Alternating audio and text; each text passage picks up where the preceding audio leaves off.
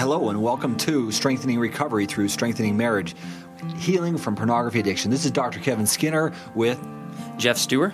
Together we're going to be talking about how to strengthen an individual and a couple's recovery, really through strengthening the marriage. That's right. And today we're going to be talking about specifically why marriage and porn don't mix. But throughout this series, we're going to be talking about marital CPR, yours, mine, and ours, and how to help them deal with their individual issues. And we're going to be adding additional titles to this as we get them developed, because we have been working in this field for a long time. Jeff, tell our listeners a little bit about what you do. I'm the director of LifeStar of St. George. It's a 3-phase addiction recovery treatment program for individuals and especially for couples who are recovering from sexual addiction. And in your work, you're working a lot with couples, and you're actually being able to implement some of the things we're talking about with them in your interaction in the groups and therapy. That's right. Our emphasis is on treating the whole system. We find that having the couple in recovery from the beginning increases the treatment outcomes. Very important stuff. And I'm Dr. Kevin Skinner. I'm the author of Treating Pornography Addiction, The Essential Tools for Recovery. Have been working with individuals and couples for more than 10 years, especially couples who are dealing with pornography as it's influenced their marriage. And, one of the things I've noticed, Jeff, is a lot of couples, they come in and they really don't have an idea of where to start. How do we deal with this? They're dealing with their own personal issues. He's dealing with an addiction in many instances, and she's trying to just discovered it, and she's trying to figure out, how should I respond to this? Right, absolutely. These couples are stunned. It paralyzes and traumatizes the relationship, and where many of these couples were able to communicate and interact and for the most part feel like they had a pretty good marriage, when this enters into the picture, it changes everything. And so in this series, our whole goal is we're going to explore why pornography is so destructive to marriages. And because I think there's a lot of people out there saying, why are so many people getting divorced because of pornography? It's just pornography, right? That's right. And a lot of people are saying that. So we're going to be talking about that. Then we're going to talk about how to stabilize the marriage, really how to set it on a foundation so it can really start to reevaluate, where are we going to go from here? And a lot of people are equating this to infidelity. That's right. Right, and the comparison is very parallel in how it's influencing marriages. That's right. You ask a partner whose husband, in most cases, is looking at pornography, and she feels like she's been cheated on with a live person. And some of the research shows that at least 25% of the women they don't separate out from their partner having a physical affair from actually viewing pornography. So for a significant amount of women, that's real to them. Correct. It's never just pornography. And then we're going to also talk about how to begin this long process, and I really think that's a critical part, the long process of restoring the trust and helping both individuals heal from the trauma that they've experienced. Right. We can't have couples trying to fix this as a quick fix solution. Pornography itself is a quick fix solution for dealing with pain, and we don't want to create that same problem in terms of looking for easy solutions. We want people to do the long-term work that it's going to take to get healthy. And unfortunately, we live in a society that's so fast-paced that people want the drug, they want something to get over this now. And the research is pretty clear on this. This isn't something that you just get over quickly. You don't just stop viewing pornography in most instances. It takes time and it takes the right knowledge. And really helping the couple understand that's a critical part. Yeah, and for most of these people that struggle with pornography addiction, they've been struggling with it in most cases long before they were married. And as you say that, I was just looking at some research last night, and a significant amount. We're going to be talking about some of the stuff we're going to be talking about, Jeff, is based upon legitimate research that we've conducted. And I have a sample of men who've shared their experiences, over 4,500 men. So this is a large sample. And then we've got women, about 405 women who've taken on our online assessment to help us understand some of the trauma that they're going through. And we actually have these results. Just literally, I just pulled them up and have been doing the research on them and looking at the results. And we're going to be sharing that in this series as well, really to give you a feel of truthfully what's really happening out there with pornography in the marriages. Yeah, we have to debunk the myths that are out there, and that's really what the purpose of this first session is going to be this morning, is debunking the myths associated with pornography and really understanding why marriage and pornography cannot mix. And that's something that a lot of people just can't understand. I mean, literally, a professor that I had basically in the mid-'90s, they were talking about enhancing the marital relationship through viewing pornography together, through watching it together.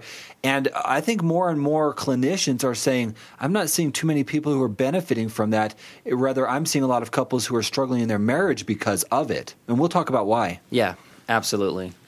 All right, so let's get into this, especially some of the myths, because I think we really need to debunk some of the myths that are out there on pornography and marriage.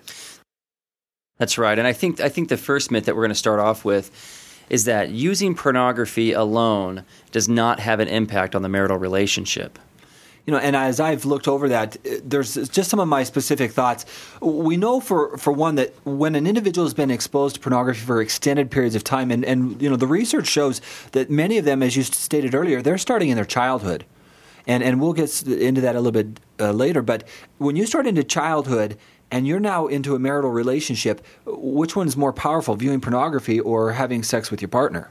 That's right. And a lot of these individuals who are struggling with pornography addiction have started to develop what we call an arousal template early on with their pornography use, where they've discovered and sort of trained the brain and the body to respond sexually to a certain flavor, type, and conditions of sexuality, which oftentimes involves being solo and having specific conditions and things in front of them and fantasies and so on.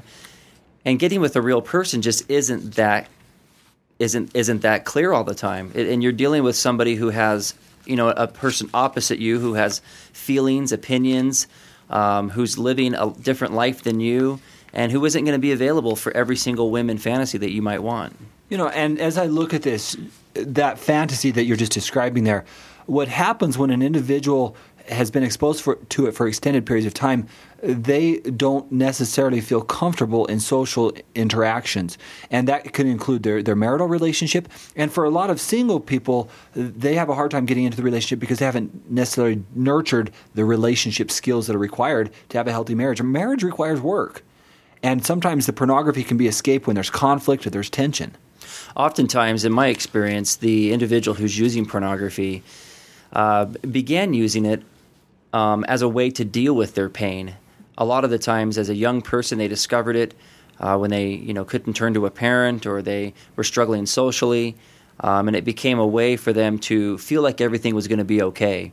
So you learn that kind of a coping mechanism at a very young age. And just so our listeners are aware, you know, for many of the men who are involved with pornography, and we're going to make some generalizations today, we recognize that women are also involved in pornography. But you know, what age are they getting started? And the research is pretty clear that most of them are, would say on average, say 11. But I have the sample of 4,500, almost 22% of them saw pornography before age 10. That's right. So 22% of 4,000 men saw it before. And at age 11 to 13, additional 42%.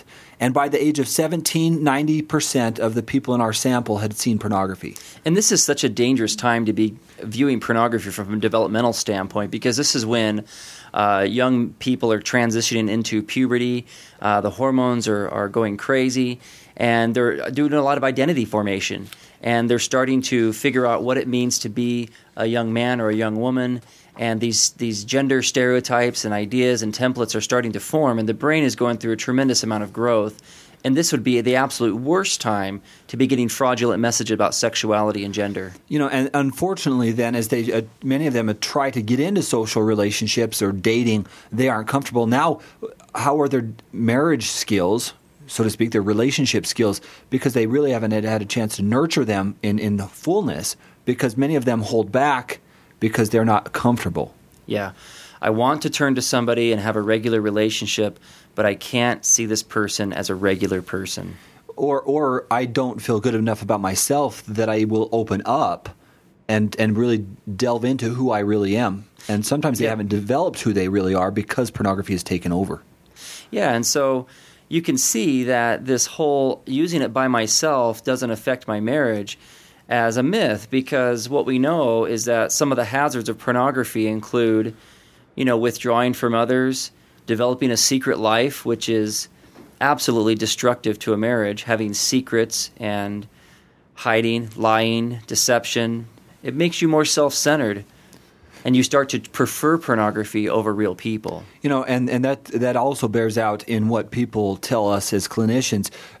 Individuals begin to not feel as comfortable opening up to their spouse, but at the end of the day, when you have an internal secret, the research also shows that you're more likely to have physical illnesses when you have inhibited things that you don't share with people. Secrets are very unhealthy for us to our immune system, and it's also unhealthy for us as we progress in just developing our relationship skills.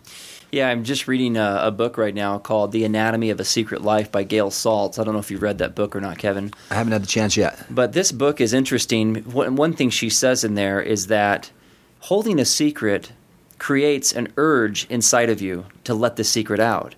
And she says that it creates almost a physiological urge that you have that can intensify this. So holding a secret in some ways can actually amplify your desire to act out, because it's incongruent. There's a part of you that wants to share it. You need to talk about it or open because it doesn't match your values. And when a couple can't openly talk about things like the pornography in the marriage, and it's oftentimes because it's been a secret for so long, they aren't comfortable talking about it.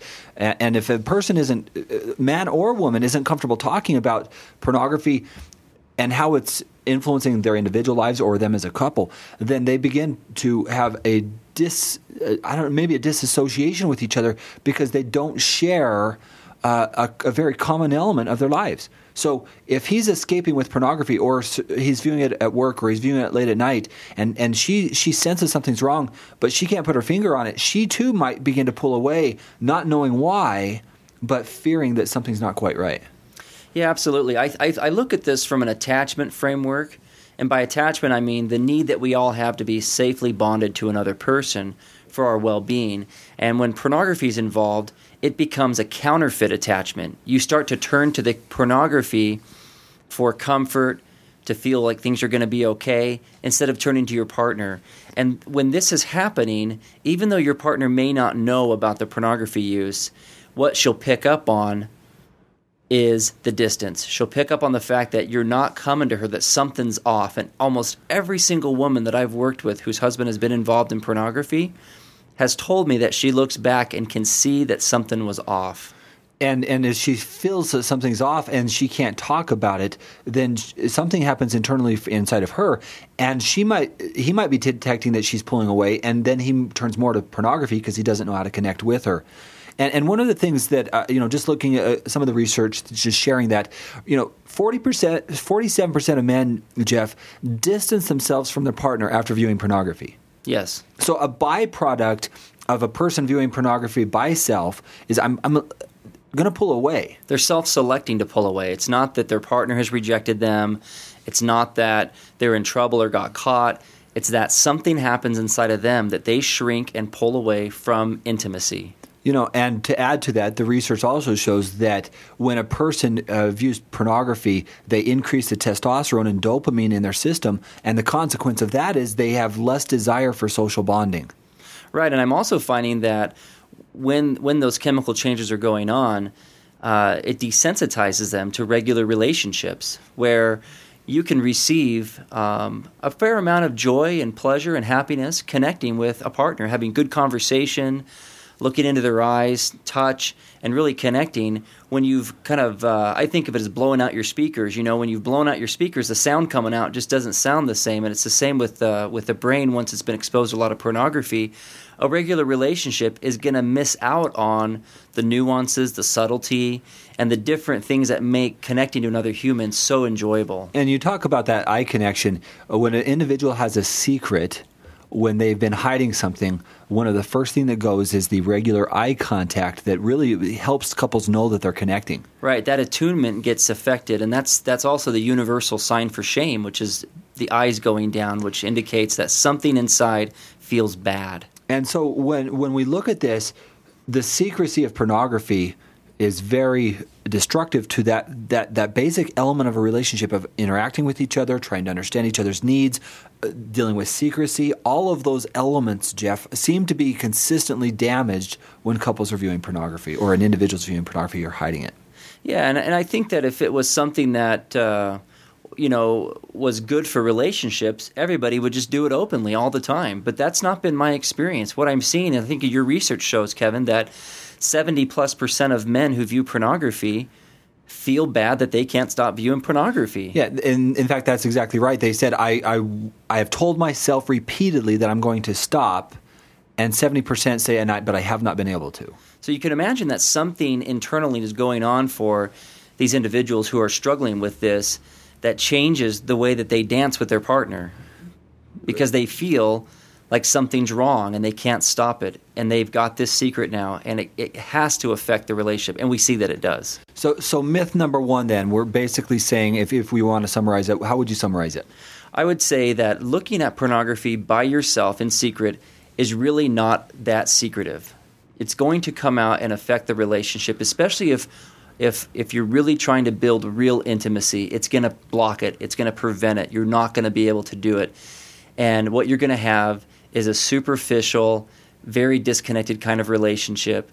And when your partner pushes for more closeness and intimacy and so on, you won't be able to show up for that. And that's the devastation of this. It's not a solo behavior. So then there's this argument today, then let's move on to that another myth that I think it really women should just not worry about pornography and maybe even view it with their partner.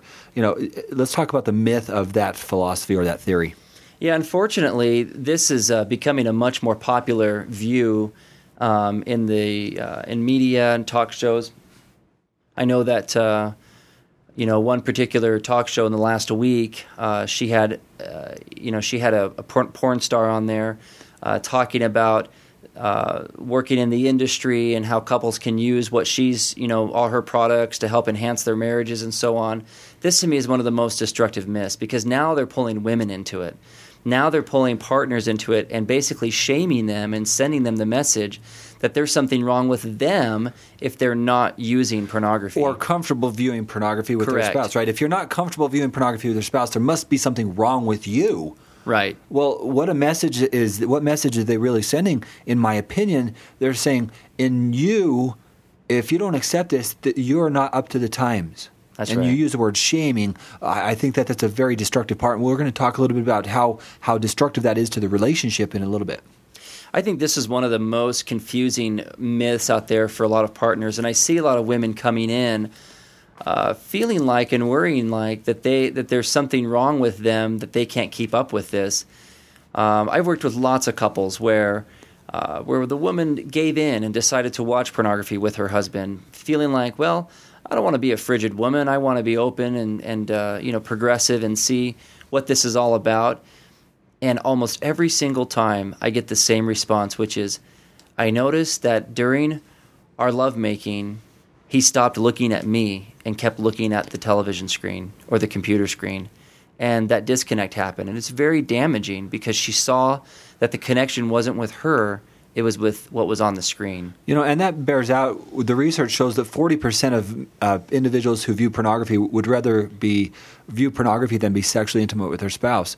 And so if it's taking away from the sexual intimacy, really I'd rather watch pornography than be with my wife, then you know that there's some type of an issue that's entered into it. And if we're talking with women saying, well, you should just embrace this, just like you said, that story, when they would rather look at pornography than be sexually intimate with their spouse or really engaged with their spouse, boy, that's not going to send the message of I'm valuing you. That's right.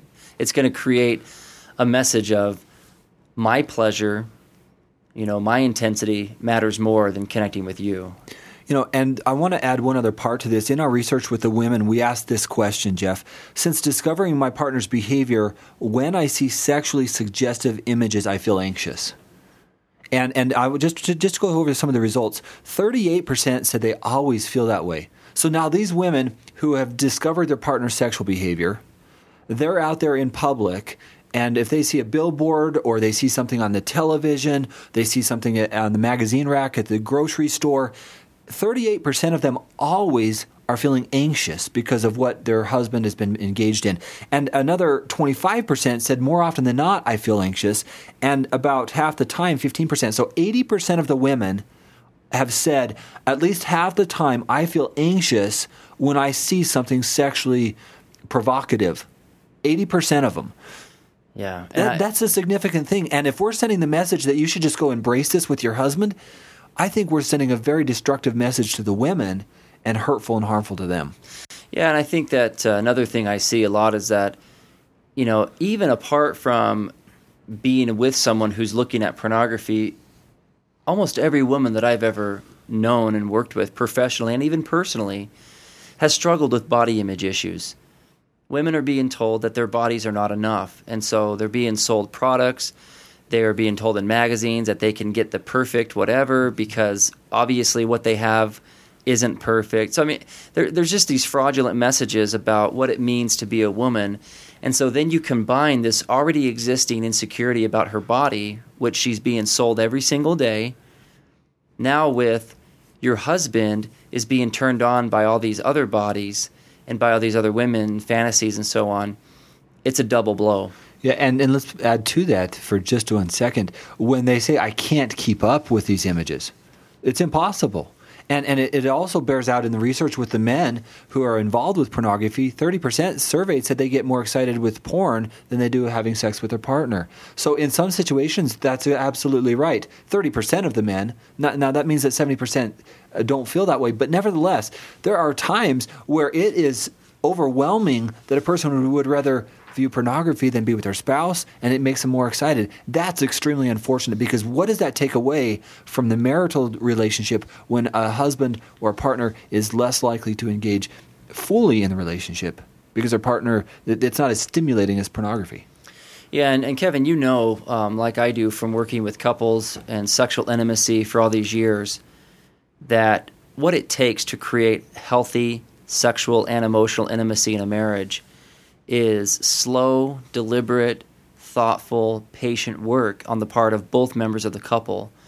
Where with pornography, what you're being sold is instant pleasure, an endless variety, and it just creates this impossible standard to compete with that is, again, it's so fraudulent, and it doesn't match what real couples in long-term committed relationships are experiencing in their sexual lives. If I can, I want to share with you an excerpt. Yeah, go ahead. From a book that I've been reading called The Porn Trap by Wendy Maltz and Larry Maltz. Highly recommend it. It's just a fabulous book. And one thing that she says in here, one paragraph, is Wendy is a sex therapist who used to prescribe pornography to the couples she was working with as a way to help them in their sexual lives. Mm-hmm. And she started to discover, once the internet became more popular and pornography became more available, accessible, that these couples were coming in distressed from looking at pornography. It wasn't enhancing anything. And here's what she says. She said, porn started to look like a compliant mistress who promised an exciting, personalized, highly charged erotic alternative to the mundane realities and complex challenges of sex with a real partner. Always ready, willing, reliably sexy, the porn mistress catered to the user's needs. It never got tired or old, never required emotional or sensual attention for, quote, herself, never said no or rejected her lover, and was always willing to explore any and all sexual acts or even invent new ones. I was shocked one day when one man disclosed that, even though he loved his wife and experienced satisfying sex with her, when he masturbated to pornography, it was the best sex ever. Wow. If you're the spouse in that situation, there's going to be some type of trauma. Absolutely. Right? And in the research that we're going to share in a little bit, because I've been looking at how pornography influences that, we're looking at the anxiety that it creates in these women. Because what we're seeing as clinicians, when a woman comes into your office and her anxiety levels are elevated, she's not sleeping well, she's having reoccurring thoughts, she's trying to avoid anything that's sexual or reminds her of her partner's pornography involvement, and she's experiencing intense fear and helplessness and sometimes even horror of what her partner's been involved with. When we start looking at the research on that, you read something like that, and when a sex therapist starts seeing the results, the byproduct. And really, Jeff, that's what I think we are experiencing as clinicians, the byproduct of what pornography is doing to couples. And unfortunately, there's the media out there, there's the embracing of pornography that's saying everybody needs to be embracing this. But there's something that is intuitively, it's not working with many of these couples that we're working with. And we're here at the bottom of the cliff with our ambulance. We've got to find a way to put the fence up at the top to help these couples, because as they go through this, they're trying to evaluate, what should we do with this pornography? Right, and that's the whole purpose of this first part of our series, is debunking these myths, because they're just not true. These are lies that are being sold to the public and fraudulent messages about sex. And one thing that Jill Manning has said several times, is that pornography is not sex education. Pornography is sex miseducation. And it's really harming couples because of these messages. And let's talk for a minute. I think another myth here that's critical for us to evaluate is how women really see pornography. Now, I want to be very clear here. I understand that there are women who are comfortable viewing pornography, who view pornography, who don't have a problem in the marriage. There are those individuals, which I haven't met any, but I've been told there are, right? But the point is, how did these women respond to it? How are they really seeing pornography in their spouse's life? And what is absolutely fascinating to me, Jeff, is I have been looking at the trauma because I worked with Jill Manning and Shondell Knowlton to create an online assessment where women write about the trauma or the experience of seeing their partner's involvement with pornography or sexual behaviors. And so the questionnaires look at what we call post-traumatic stress disorder, which is really what they discovered Vietnam War when people were coming home from the war. They were having these reoccurring thoughts of the images that they saw at in the war. They are trying to avoid anything that reminds them of the war. So they're avoiding the stimulus. They're increasingly anxious. They're fearful. They're angry at times. And then the fourth, actually really in the DSM-4, it's number one, but they have intense feelings of fear and helplessness. And what's interesting about this, I started looking at this, and we started looking at it because we started seeing our clients come in with those kind of emotions. Fear, recurring thoughts, nightmares. And I started asking the question, and so together we developed this questionnaire. And what is absolutely amazing to me is that they're showing many of these symptoms, and the research is now bearing it out, that they're experiencing PTSD. Some of them even are fearful that they're going to get AIDS. So their fear that they're not safe, they could die because of it. Some of them are even showing that type of fear. So those are normal responses that that the media totally is ignoring of the byproduct of discovering a partner's involvement with pornography. Well, yeah, trauma symptoms certainly isn't good for business, in terms of the pornography industry. So they're certainly not going to show the fallout from this. And you know what you're saying is so true, Kevin. The partners that are coming in are telling us over and over again that they are overwhelmed by this. It's affecting every aspect of their lives. And yes, and some worry about physical danger in terms of disease and so on. And what I mostly see, especially from partners of men looking at pornography, is that the life as they knew it has flashed before their eyes. And that's one of the biggest losses, is I thought my life was this way. I thought this is what I knew and what was real. And all of a sudden, something flashes before my eyes, and what I know now is what I don't know. I don't know. Everything just is so unreal. I don't know which way is up anymore. I don't know what's real, what I can expect, what's true, what's not true.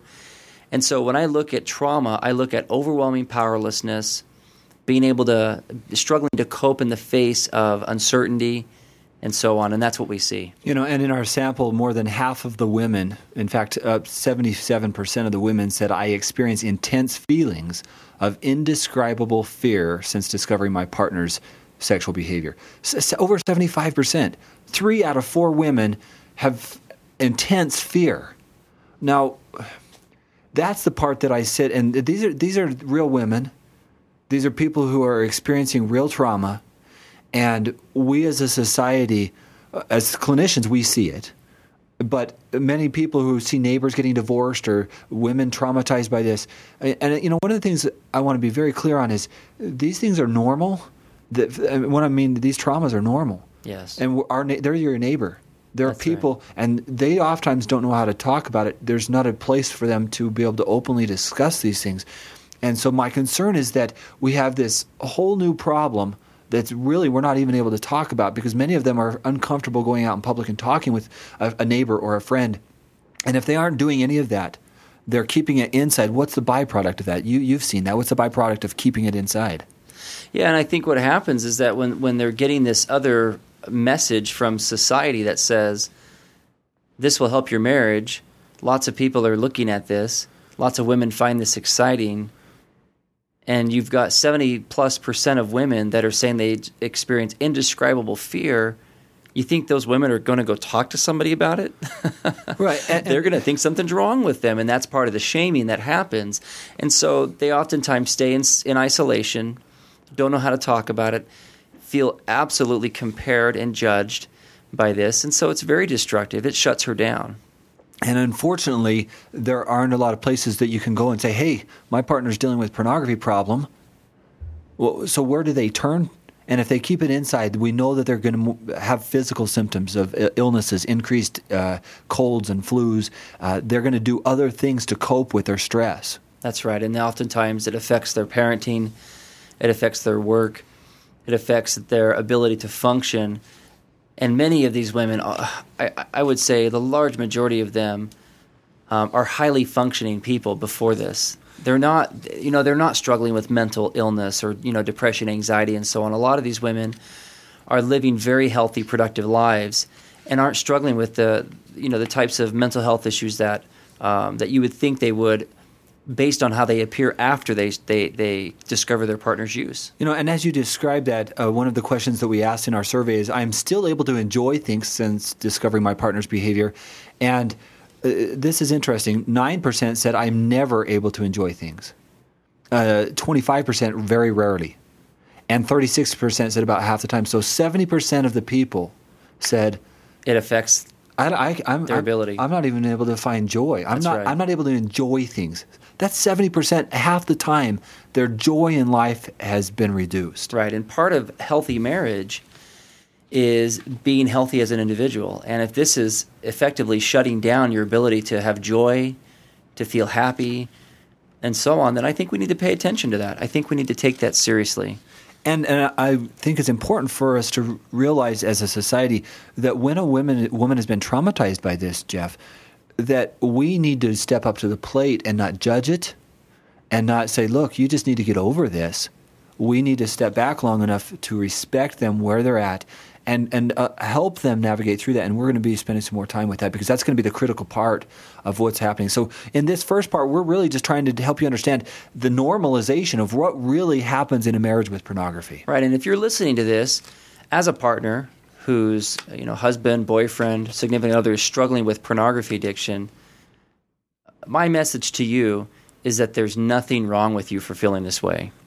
You are having a very normal, healthy reaction, especially in light of what we know about healthy sexuality and healthy emotional development, is that living with someone with a secret, comparing yourself to impossible standards, and all these other fraudulent messages affect the way you feel about yourself and about intimacy. It absolutely will shut things off, and that's not something that is wrong with you intrinsically.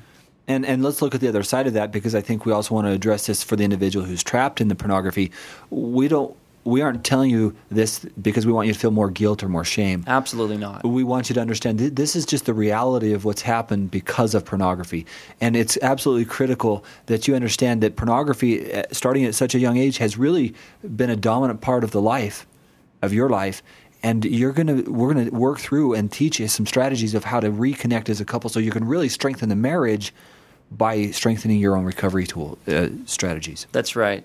Yeah, and so we certainly don't want people to hear this and feel like that there's that they're bad, or they're that's the last thing we want to do. The reality is that part of overcoming this is getting healthy messages and correct information about what's really going on here, because so many people stay stuck in this because of the false messages. They believe, well, it's not that bad. It's they minimize it. There's a lot of rationalization and support in the popular media and so on for these kinds of things, but so much of it, most of it is false. Which I think also leads us to another, what I would call a myth, and that is that pornography is not addictive. Right. And I just real quick, I think we need to address this. I had a question come to me recently from somebody who runs one of these large internet filter sites, and he said, there's a big debate going on about whether pornography is addictive, because no major organization recognizes pornography as an addiction. It's not found in the DSM-4. It's not found in any professional literature as it being an addictive thing. So he asked the question, why do you use the term pornography addiction in your book? And I thought it was a very good question, and I believe that at this time, most major organizations haven't recognized it, primarily because it's a relatively new thing. But the battle for that is going to be a very intense one, because the moment you say pornography is addictive, you've got a lot of other aftermath of that. And the pornography industry has tremendous amount of clout and resources. And the moment you actually tie something and use the word addiction, then they're going to have more fallback, in my opinion. And so I believe there's a lot of pressure not to use the word addiction with pornography because of the quote-unquote stigma, or we don't want pornography to be seen this way because it's enjoyable and it's for pleasure, and we can't possibly think that it's addictive. Yeah, it's the same message that I think people were being sold about cigarettes in the 1950s. And it's the cool thing. Yeah, nobody was questioning it, and movie stars were endorsing it in movies and magazine ads, and there was advertising on television, which children had availability to watch, and so what I think happened was, for a number of years, the tobacco industry was able to have free reign on advertising and selling their message about cigarettes and lifestyle and so on, and I feel like in some ways we're living in the 1950s. Per se, when it comes to pornography addiction, because it seems like there's a vocal minority that are trying to say, look, this stuff is addictive. People want to stop it, but they can't. It's damaging relationships. And the more popular message that's out there is, this is a lifestyle choice. It's not that bad. It doesn't hurt anything. I predict that in the next 20 plus years, we are going to see the collateral damage, the fallout from the impact of pornography on individuals and relationships, and my wish is that would happen sooner, so that we can get help and people don't have to suffer unnecessarily.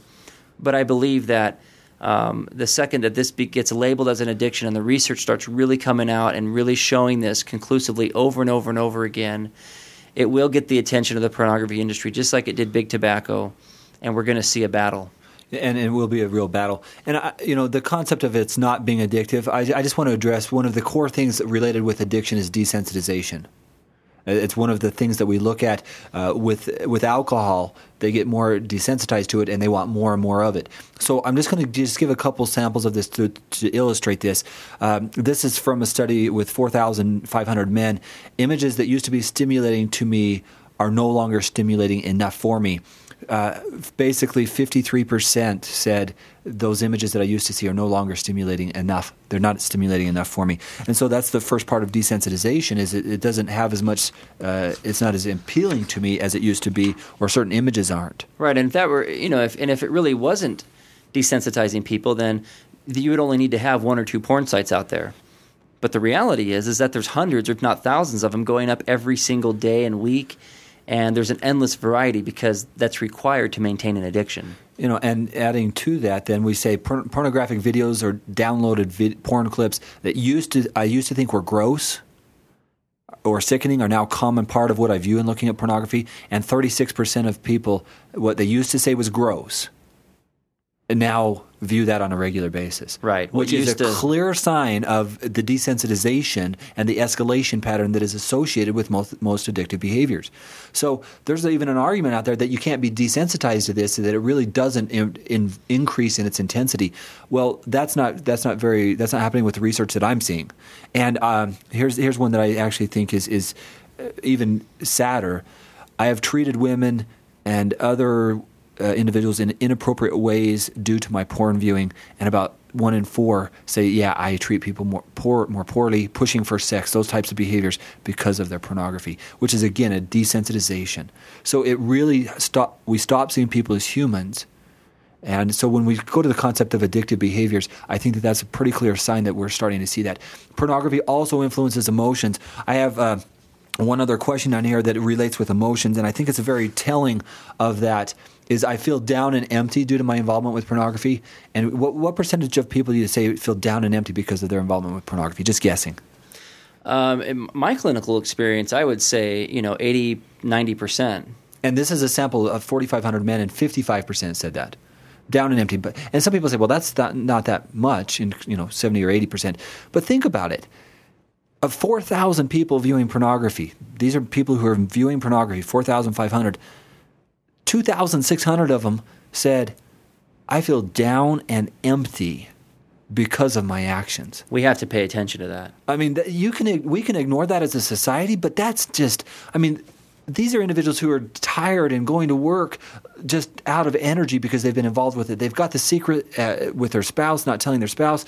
They're looking at 34% of my sample viewed pornography while they were at work. And the tragedy of it for me, Kevin, is, think about a husband, a wife who is coming home trying to be a parent, trying to be a community leader, involved in a church setting, somebody who's feeling down and empty at the core, feeling empty like that. It's sad. They can't give what they could give. And they want to so bad. That's right. And they feel so much shame and they feel so much guilt, and it's altering their moods. I mean, one of them says, 50% of them says it dramatically changes their mood. 50% of them saying it dramatically changes my mood, either before or afterwards. I'm not just dramatically shifting their mood. That's right. And so they have to pretend, and that element in itself is very shaming and very, very guilt-producing. Pretending, not being who you really are, how damaging that is to the internal self. I believe that pornography destroys self-worth to such a high degree that we have to work on the individual's self-worth as much as we do in dealing with the pornography and helping them reclaim their true self. Right. And so when you're dealing with trying to build marital intimacy, debunking this myth that pornography is not addictive, that it doesn't do any damage, that it's not keeping people trapped is an important one, because what we're dealing with is somebody who's trapped. And when you're behind bars like that, there's no way you can get really close to your partner. Mm-hmm. If you're feeling down and low and empty, you're not going to have much to give. And that is very sad. And these are people who signed up in marriage because they wanted to feel connected. They wanted to feel whole. They wanted to give to someone else. And this prevents it from happening. And thankfully, it's not a life sentence if you want to do something about it. And that's just it. We want to provide that hope. These are what we're trying to do is debunk some of the myths that are out there. You've got some other myths that you've got. That's right. One of the other myths that I think is so damaging is the impact that it has on a sexual functioning in a marriage. And we've spoken about this a little bit, but I want to just specifically run across a few of the myths and what's real about that.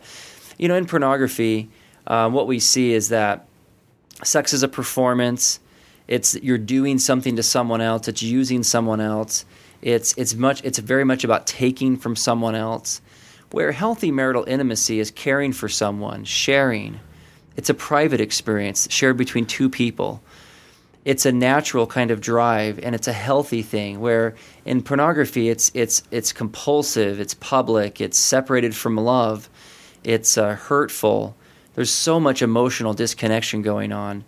Where healthy sexuality is emotionally close, it's safe, it's nurturing, it's building, it's respectful, and it requires healthy communication and eye contact and these kinds of things. And you just don't see those messages in pornography. Instead, couples are being sold that it's just about pleasure, it's just about intensity, about it being hot and exciting.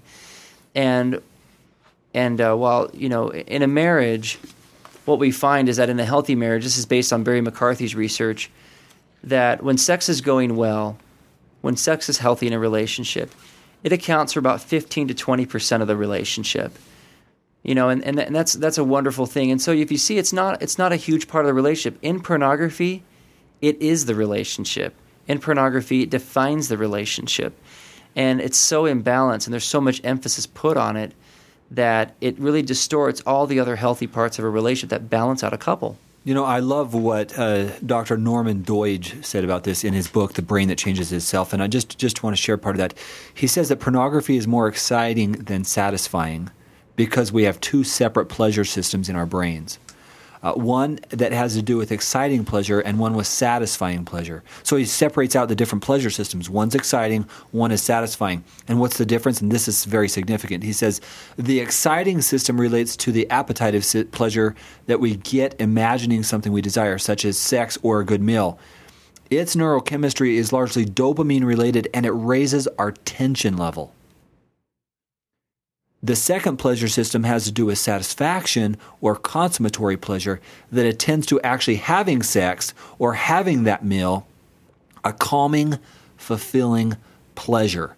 Its neurochemistry is largely the release of endorphins, which are related to opiates and give a peaceful, euphoric bliss. Pornography raises the tension level. Sex with a partner releases endorphins, peaceful, euphoric bliss. And he separates it. This is one of the nation's leading neuroscientists who talks about the different exciting systems and how pornography does that. And clearly, pornography increases the tension level because the dopamine and the testosterone is increased. The endorphins, vasopressin, oxytocin are released more when couples are having sexual intimacy together. So it's a different biologically, pornography and sex are very different. One bonds, one creates tension. Right, and so you're activating two very different systems. And oftentimes one of my colleagues, Jeff Ford, says, he always asks, are you activating the marriage or are you activating the addiction? And recognizing that they're activating two very separate systems. One is bonding and one is disconnecting and creating tension. The other thing about sexual intimacy that I think is important to understand is that healthy sexuality involves honesty, openness, authenticity, transparency. And when there's pornography, even though a couple may decide, well, we'll share this together, in virtually every case where I've seen that to be the case, the husband ends up, or the wife, in whatever case it may be, ends up having a secret relationship with pornography that they're not sharing with their partner, which is so damaging. And that's part of that tolerance, is that they don't want to wait for their partner to be sexually ready. They don't want to do the work that it takes. And it's not because they don't care about their partner. It's because pornography makes it hard to care. It makes it hard to wait because it's so intense. And so it just creates so much disconnection. And couples will be so much better off learning how to be sexually healthy together than by bringing in these other messages and behaviors into the bedroom. And if we can emphasize a point there, Jeff, I think it's, as you said, they would be better off with healthy sexual relations. And individuals who have been involved with pornography, unfortunately, for years and years and years and years, they have a hard time differentiating between healthy sex and what the feeling that they get from pornography. I have a story of an individual who was exposed to pornography at age 4, and at that young age, he was basically, there was pornographic magazines all over his home, and his mother actually gave him the magazine when she was in another room arguing with his stepfather. And so he really, at a young age, was desensitized to pornography. It was basically what he did to escape from what was happening at home. Well, as he matures and goes through his teen years, gets married, one of the things that he and I had to work through in our work together was him to see his sexuality as something that could be healthy rather than an escape or something that you use to deal with your stress. But the unfortunate thing is he's now married, and he's been married for a few weeks. He gives me a call and says, man, I am really struggling because I'm not able to engage sexually with my wife and I don't feel comfortable. I feel so much guilt and I feel so much shame. And he had never really learned what healthy sexuality is. And so I had to walk through with him what healthy sexual behaviors and expectations should and could be in a marriage, because he felt so much guilt when he was sexually intimate with his wife because he couldn't, it was associated with the guilt he felt with the pornography. He wasn't able to differentiate the two. Right, and they're very different. Like you said, one creates tension, one creates bonding. And so it's very confusing to the body when you're trying to mix them. And I think my biggest desire in wanting to do this first part of this series is that a lot of people that struggle with pornography addiction, and even their partners, believe if we could just integrate this into our marriage, if we could just be comfortable using it, if we could just figure out a way to make it fit with our relationship, then maybe it wouldn't be a problem. Maybe that's the problem, that we don't know how to integrate it. And my message is that it's just not necessary. It's not true, and it's damaging and destructive. It's not going to make things better. You don't have to go that way. Pornography is the problem, and the effect that it has on the brain and the body and on your intimacy. And we just want people to recognize that they don't need to go that direction to deal with the tension, the trauma, the shame, the guilt, and just the overall sense of emptiness they feel because of pornography problems and use. And I think it's important for us to bring up that when couples, I want to say the word experiment with it together, they never really address the aftermath of that, because we know that with some individuals, they are unable to stop once they get started. I mean, it truly is a point where it becomes so overwhelming that they want more and more and more. And the thing is we don't know who that's going to be. I mean, if you take 10 people and they viewed pornography with their spouse, how many of them would be going back to it a few days later without their spouse there? If they really were going to start doing this together, how many of them would be doing that? And would their spouse be comfortable with them doing it by themselves? Right. And unless couples understand the reality of that, then they could start something that they don't know how to stop. That's right. Exactly. It's going to start a chain reaction. And I think on top of that, what's going to happen is, in a healthy adult attached bonded marriage, I think about my marriage. I want to be able to reach out to my partner and know that she'll reach back. I want to know that I can turn to her and she'll turn to me, and that there's this attunement, this connection going on. When you start to create that same kind of attunement and bonding with pornography, which is what happens, you start to look at it, it gives you the same response every time, it becomes a very predictable kind of experience, and then you get back into your marriage and you reach out to your spouse, she's having a bad day, things are off, it's not as predictable, it takes more work, it feels bad sometimes, or you have to work things out. Pornography becomes a very tempting alternative, a counterfeit attachment, if you will, to the marital bond. And it creates a tremendous amount of distance because whether you know it or not, the brain is recognizing that I can feel good much easier over here more consistently and more quickly than I can working with this other human being who is more unpredictable and, in reality, more real. And as a result, you end up with two competing attachments, and it's a huge dilemma and disconnect, and creates a lot of tension. So, if pornography has entered into your marriage, either you've discovered your partner in it, or you guys are considering using it together, I think one of the core messages we're saying here is there's many other healthy ways that you can learn and develop a bond. But that means that if we really separate it out, if a man has been exposed to it in early childhood, or a woman, either one, if they've been exposed to it in early childhood, they're going to go through their recovery in a very unique way, which we're going to have to talk about. And the spouse of that partner is going to also have their own issues that we're going to need to talk about, because we have identified that many of these myths, women should be viewing it, they should feel comfortable with it. Other myths, like men like viewing pornography, well, the research doesn't necessarily show that. Many of them, it makes them sick, it makes them nauseous. They're so conflicted with it. It creates secrecy and tension. And so we start looking at some of these myths. Pornography is not addictive, it doesn't change the marital relationship. Clearly there's evidence, Jeff, that it does change the marital relationship, and it changes the system. That's right. The men in the system, the women in the system, and the whole system is altered. Whether you've looked at pornography or not, whether you're with somebody who's looked at pornography, you're affected. It will affect the system. And so the message is that you don't have to buy into the myths. There is help, and you need to start looking at this as something to work on individually and together for the best outcomes. Very good. Are there any other final points you'd like to bring up?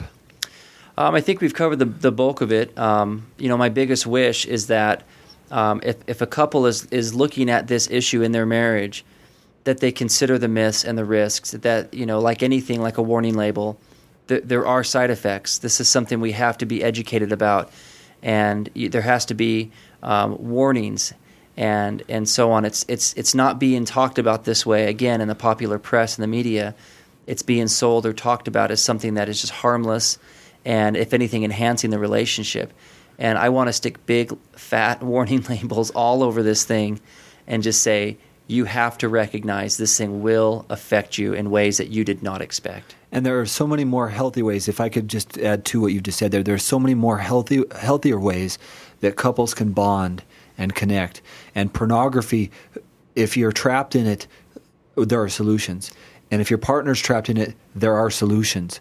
And that's the message we really want to get out there. We know that it's destructive because we're at the bottom of the cliff trying to provide CPR, which is really what our next topic is going to be, is marital CPR once a couple's been involved with it. Right. Couples are looking for closeness, connection, and intimacy. And there are better ways to get that and healthier ways that don't have these side effects. All right, this has been Dr. Kevin Skinner with Jeff Steurer. We want to thank you for joining us for this first part of Strengthening Recovery Through Strengthening Marriage, Healing from Pornography Addiction. We'll be with you in another show soon. Thank you.